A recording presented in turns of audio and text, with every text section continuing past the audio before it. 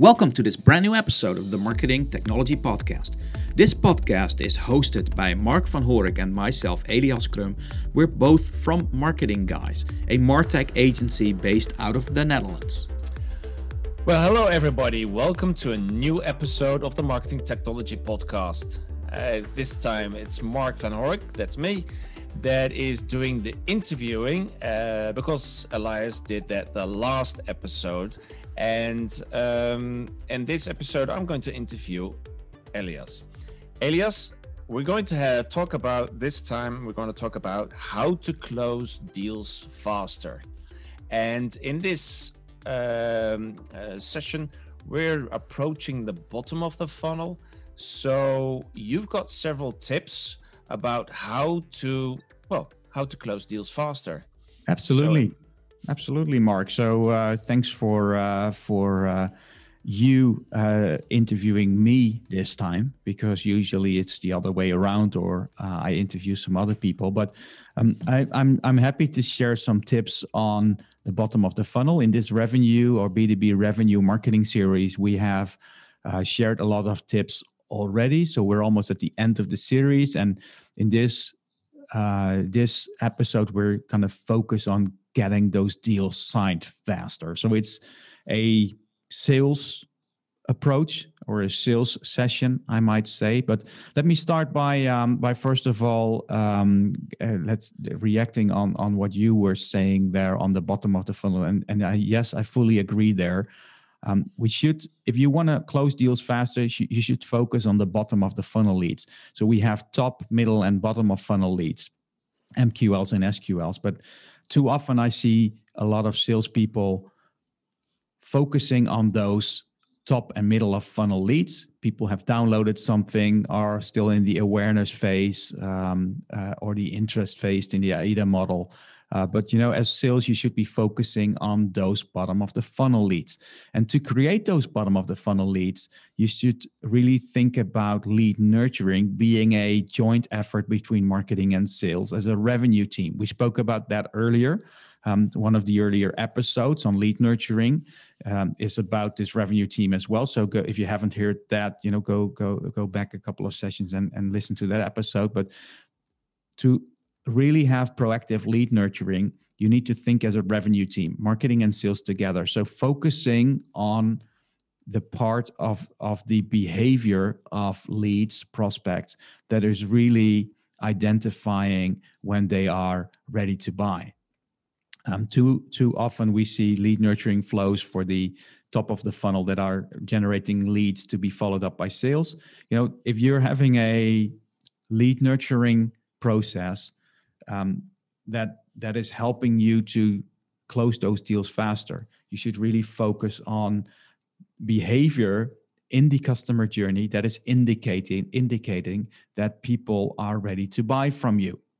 So that's one of the first tips, focus on that bottom of the funnel and use your lead nurturing process as a revenue team.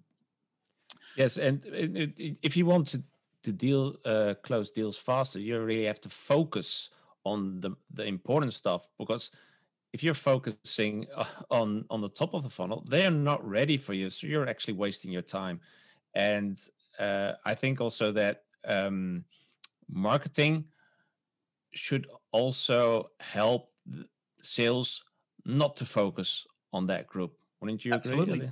Absolutely, because I spoke about this earlier in one of the first episodes of this series. It's the one that is named How to Say No to Misfits. I had an interview with Scott Ingram, and he's the host of the Sales Success Stories podcast.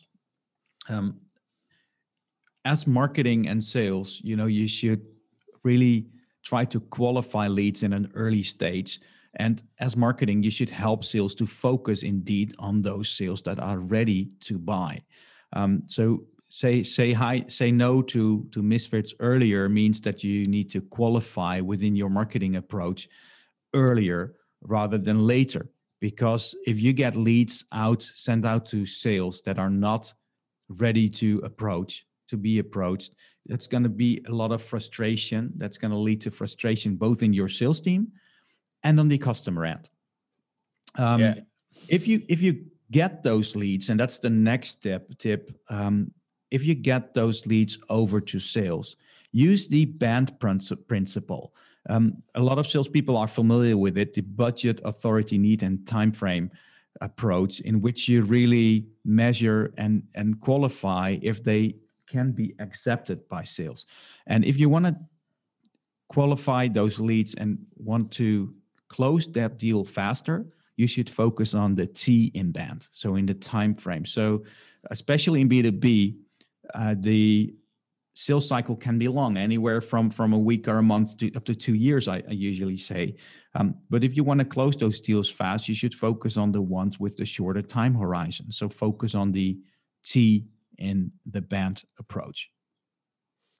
Elias, I would like to go back. You're talking about the revenue team, and when you interviewed me for the lead nurturing part, I also had talked about the revenue team. That's something that we get because we live the revenue team. But can you go a little bit deeper in, and why is this revenue team approach so important, and why will that help you close deals faster? So absolutely, because if you're having two silos, two departments as marketing and sales, and you're not talking to each other, you don't have, as well, you can refer to it as a service level agreement or some kind of agreement or understanding between the two departments, that together you qualify your leads, you're never going to be able to hand over the leads that are sufficient enough for sales to engage with. So what that leads to in a lot of cases is that marketing is complaining that sales is not following up the leads well enough, and sales is complaining that the leads they get are not good enough. So that's the traditional B2B complaining situation. Whereas if you're a revenue team and both focused on revenue rather than marketing being focused on getting as many leads over as possible to sales, and sales is focused on, let's say, making as many appointments as possible, doing as many as demos as possible, etc., and closing as many as deals as possible, you don't have a joint KPI or joint goal. I'm very much in favor of having a joint goal. So if you as a marketer have the same goal as your sales colleague, it could be like generating X number of revenue or X number of leads with a specific revenue target tied to it, that really helps you to get everything aligned between the two departments. And then you're working as a revenue team. Yes, great. And just one sidestep, I want to hear your opinion on it, maybe. Do you think that the sales and the marketing departments, that is really seen as two different worlds, will eventually merge into one revenue department? Do you think that will be the case in the future, or in some companies? Well, at least in some companies, it already is happening. In a lot of American companies, there's a chief revenue officer that both is responsible for marketing and sales. A lot of companies also use a chief revenue officer more for a sales. That's not the one I'm talking about. I mean that the chief revenue should be responsible for both marketing and sales. I really think that marketers are going to be focused on revenue more often in the future than they are now. Absolutely. So I do think that sales and marketing people are different DNAs, so to say. So salespeople have different behavior than marketers. And it's, that's why they are salespeople. That's why they are marketing professionals. But I do think that they are going to have similar goals to work together. So it could be one department. It could be an arrangement between two departments. But the main thing I see happening here is that they should have at least similar or the same goals. That's the most important thing, because, people are different. Marketing people are different from salespeople. For my part, they don't have to be on the same department, sitting around on the same desk, etc., because they are different people. But at least they should be aligned in their goal setting, and don't focus with your marketing team on getting as many SQLs or MQLs produced by your team and by sales, just to follow them up. Make sure that marketing and sales have the same revenue goals. Yes, I absolutely agree. I think it should be like a yin and yang. That there are two different worlds, but they're very symbiotic, and Absolutely. they're and well, that's the whole reason why we are doing this this as part of the revenue marketing podcast series. Absolutely. Okay, okay. I would like to go to another thing, and that's because I recently you've that was the first episode, if I'm correct. You is a podcast with Scott Ingram, and you were also on his podcast with a sales tip, and I thought that was a very great tip. And maybe you can elaborate more on that. That's by Absolutely. using video in your quotes. Yeah, absolutely. So that's the next step. So I talked about, focusing on the bottom of the funnel, make sure you have your lead nurturing right. Next step, when you're talking to a customer and you're sending out a proposal, make sure you're doing a couple of things. Make sure you have electronic proposal software. There is plenty of software available. My favorites include like PandaDocs or QuoteRoller, Adobe has a proposal suite as well. There's great software around, but do make sure you use electronic proposal software with digital signing included. So that, first of all, gives you a great opportunity to send out a beautiful proposal in a fast way because you can template a lot. So you can stand out from the competition, make sure you have a great, absolutely stunning, nice proposal to the point. Include digital signing so they can sign off individually. But the great thing, other thing about it is that you have analytics insights. So you get an email once the proposal is opened. You can see who has watched what part of the proposal. So when you send out a proposal, you'll know when it's opened. You'll see how long they have looked at your pricing page, about your look at your introduction. You can see if they looked at your references, if that's a section, etc. So those analytical insights are so important for salespeople to have to be able to follow up. Because if you're sending out a traditional proposal or just a PDF, you never know if they are read by someone, when they're read, etc. So use that info in your follow-up. The next thing, and that's what you were referring to when I had a chat about in Scott Ingram's podcast. It's a daily sales tips by Scott Ingram. So it's on Apple Podcasts, on Spotify, etc. Daily sales tips. From the beginning of February, I shared a tip. It's on video, using video in that proposal state. So if you're using electronic proposal software, you can include a video.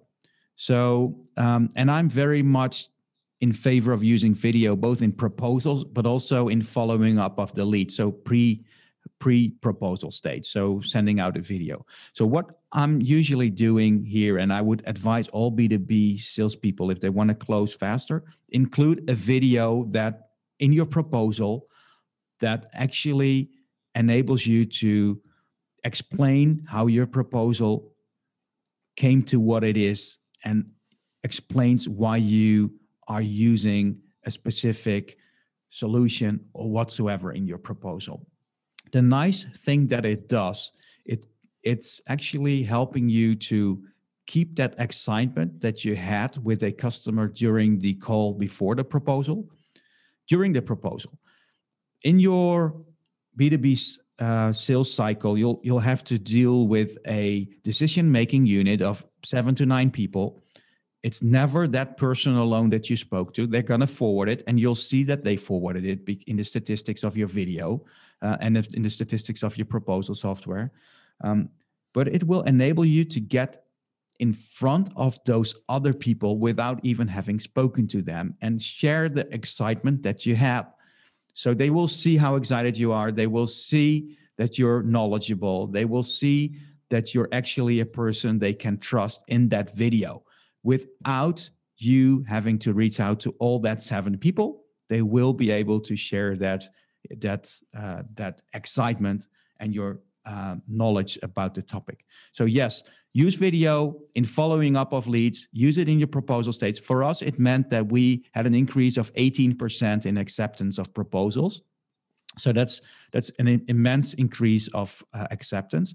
And those were a few tips that I could share there. So on electronic proposals, video, digital signing, we talked about nurturing.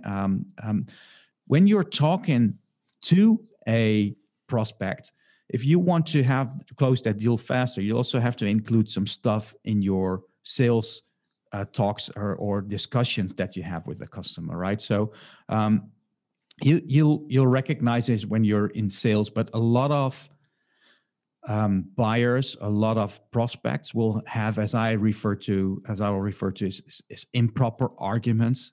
They are giving some kind of argument why they are not, let's say, accepting your offer yet. So use a very simple trick there. Use a what if question. As long as your what if questions get answered by other questions, you know that they are not proper arguments. So if someone is looking at your proposal and says, and they start giving an arguments like, is this solution the right one for us?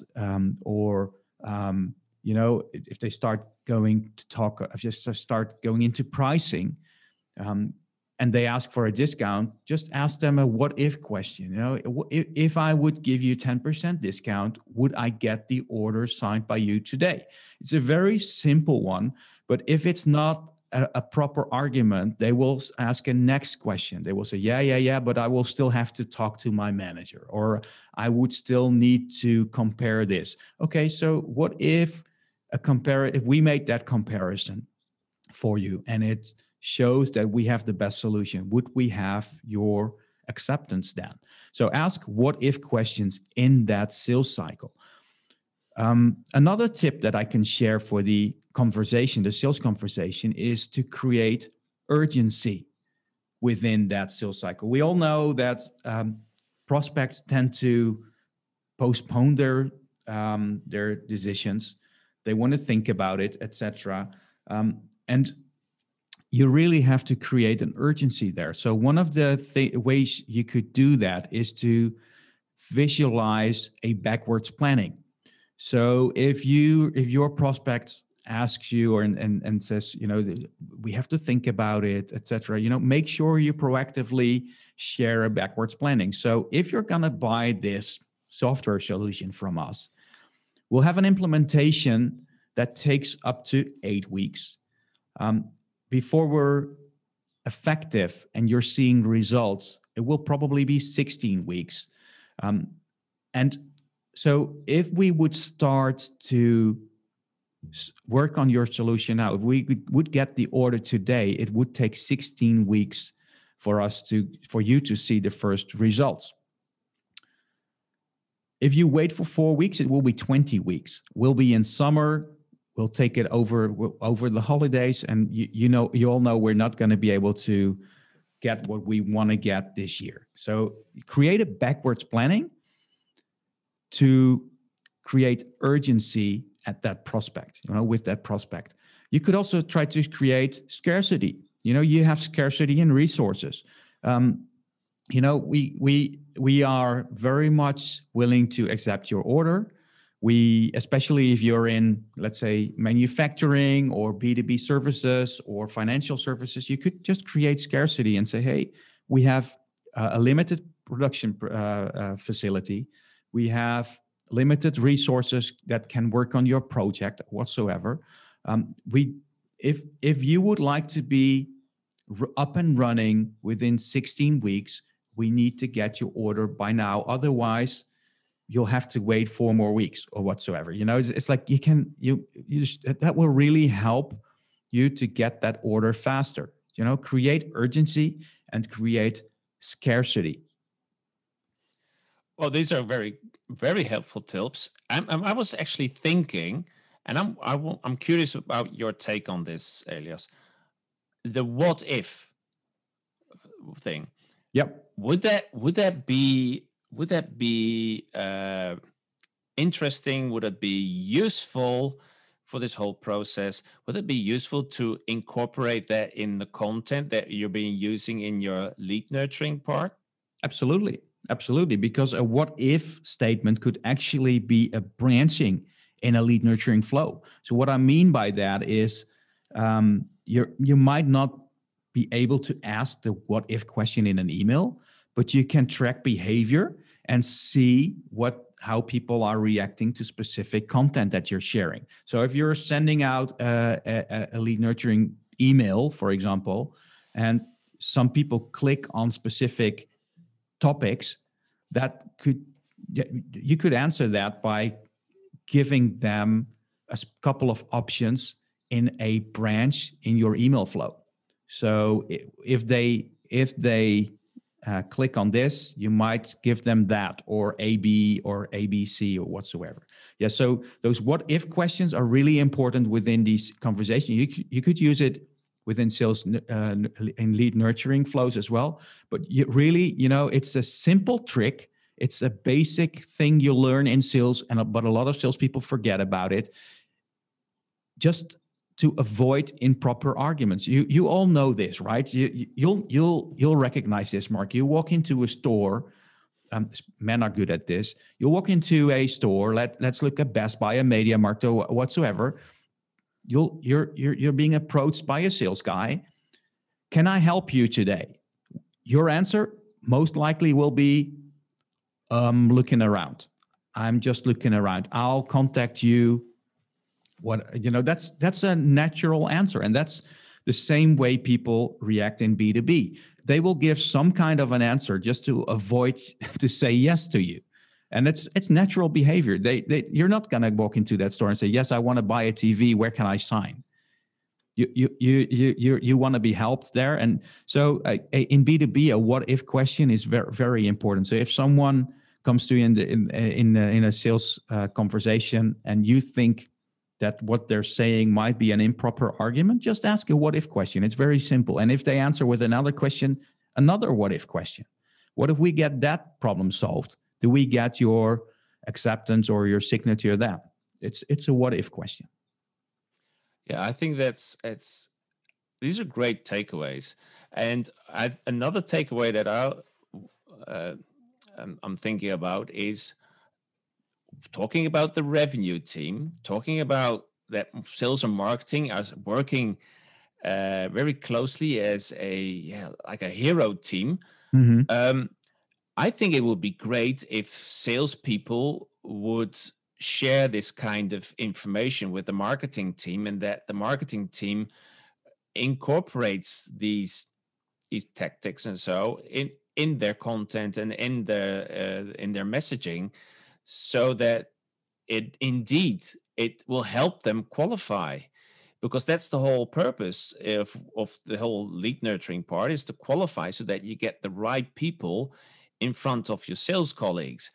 And if you could use these kind of tactics in an earlier stage, you might be qualifying in a much earlier stage and really getting the right people to your sales colleagues.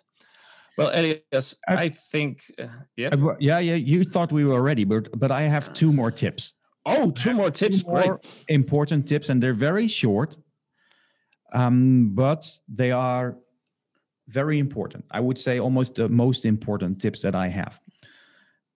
One of the last tips that I have is, because you haven't heard me talking about discounting, right? All the tips that I gave did not include any discounting.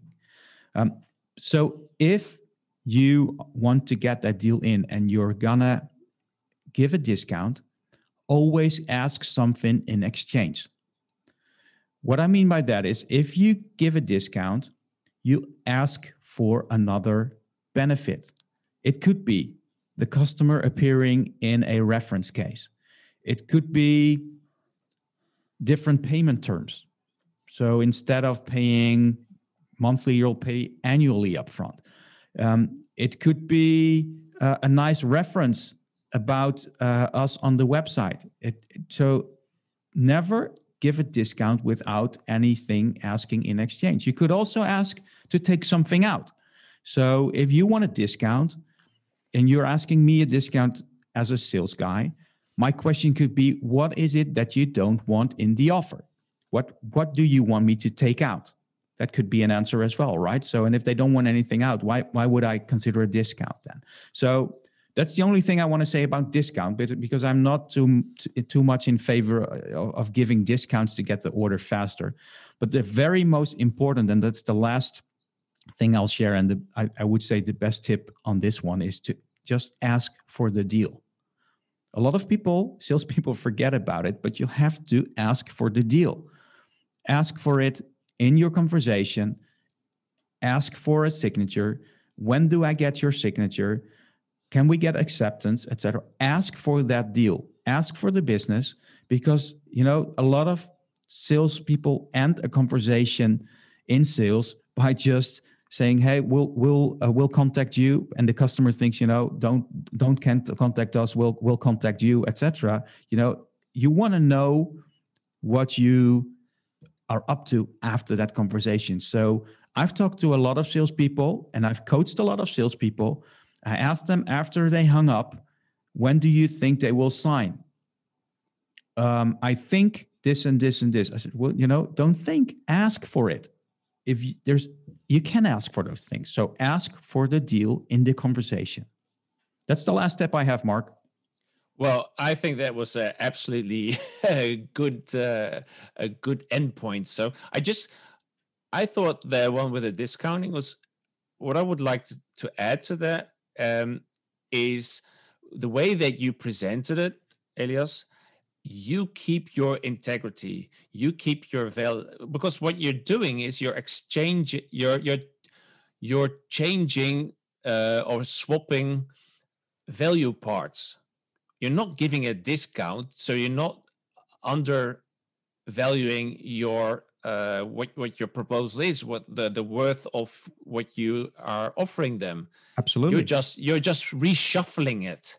Say, okay, you want discount? That's great, but then I want to have either that, what's also a kind of value, or it's you do it faster, which is also a value. Or you'll take something out. Yeah. Or you take something out so that the value always is in balance, and you never, ever do yourself a bad thing and undervaluing what you are offering, because you're worth it. It is about integrity, Mark, because how would you feel if you would walk up to a dealership, pay 30,000 euros for a car, and the next one comes up and pays 25,000?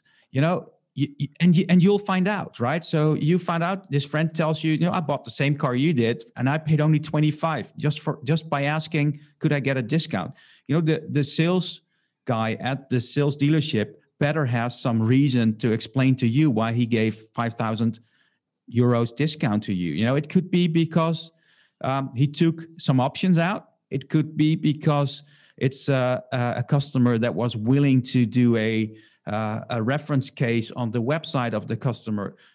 Maybe they were paying faster, or they didn't have a loan to pay for the car or whatsoever. There needs to be a difference. It needs to be the integrity needs to be there. So in balance. So it's you're making it very unbelievable if you're just giving discounts for nothing. But as I said, I'm not in favor of discounting to get the order faster. That's all American companies and all people, all B2B buyers know that if you want to have a discount, you should sign your software contract against the end of the quarter.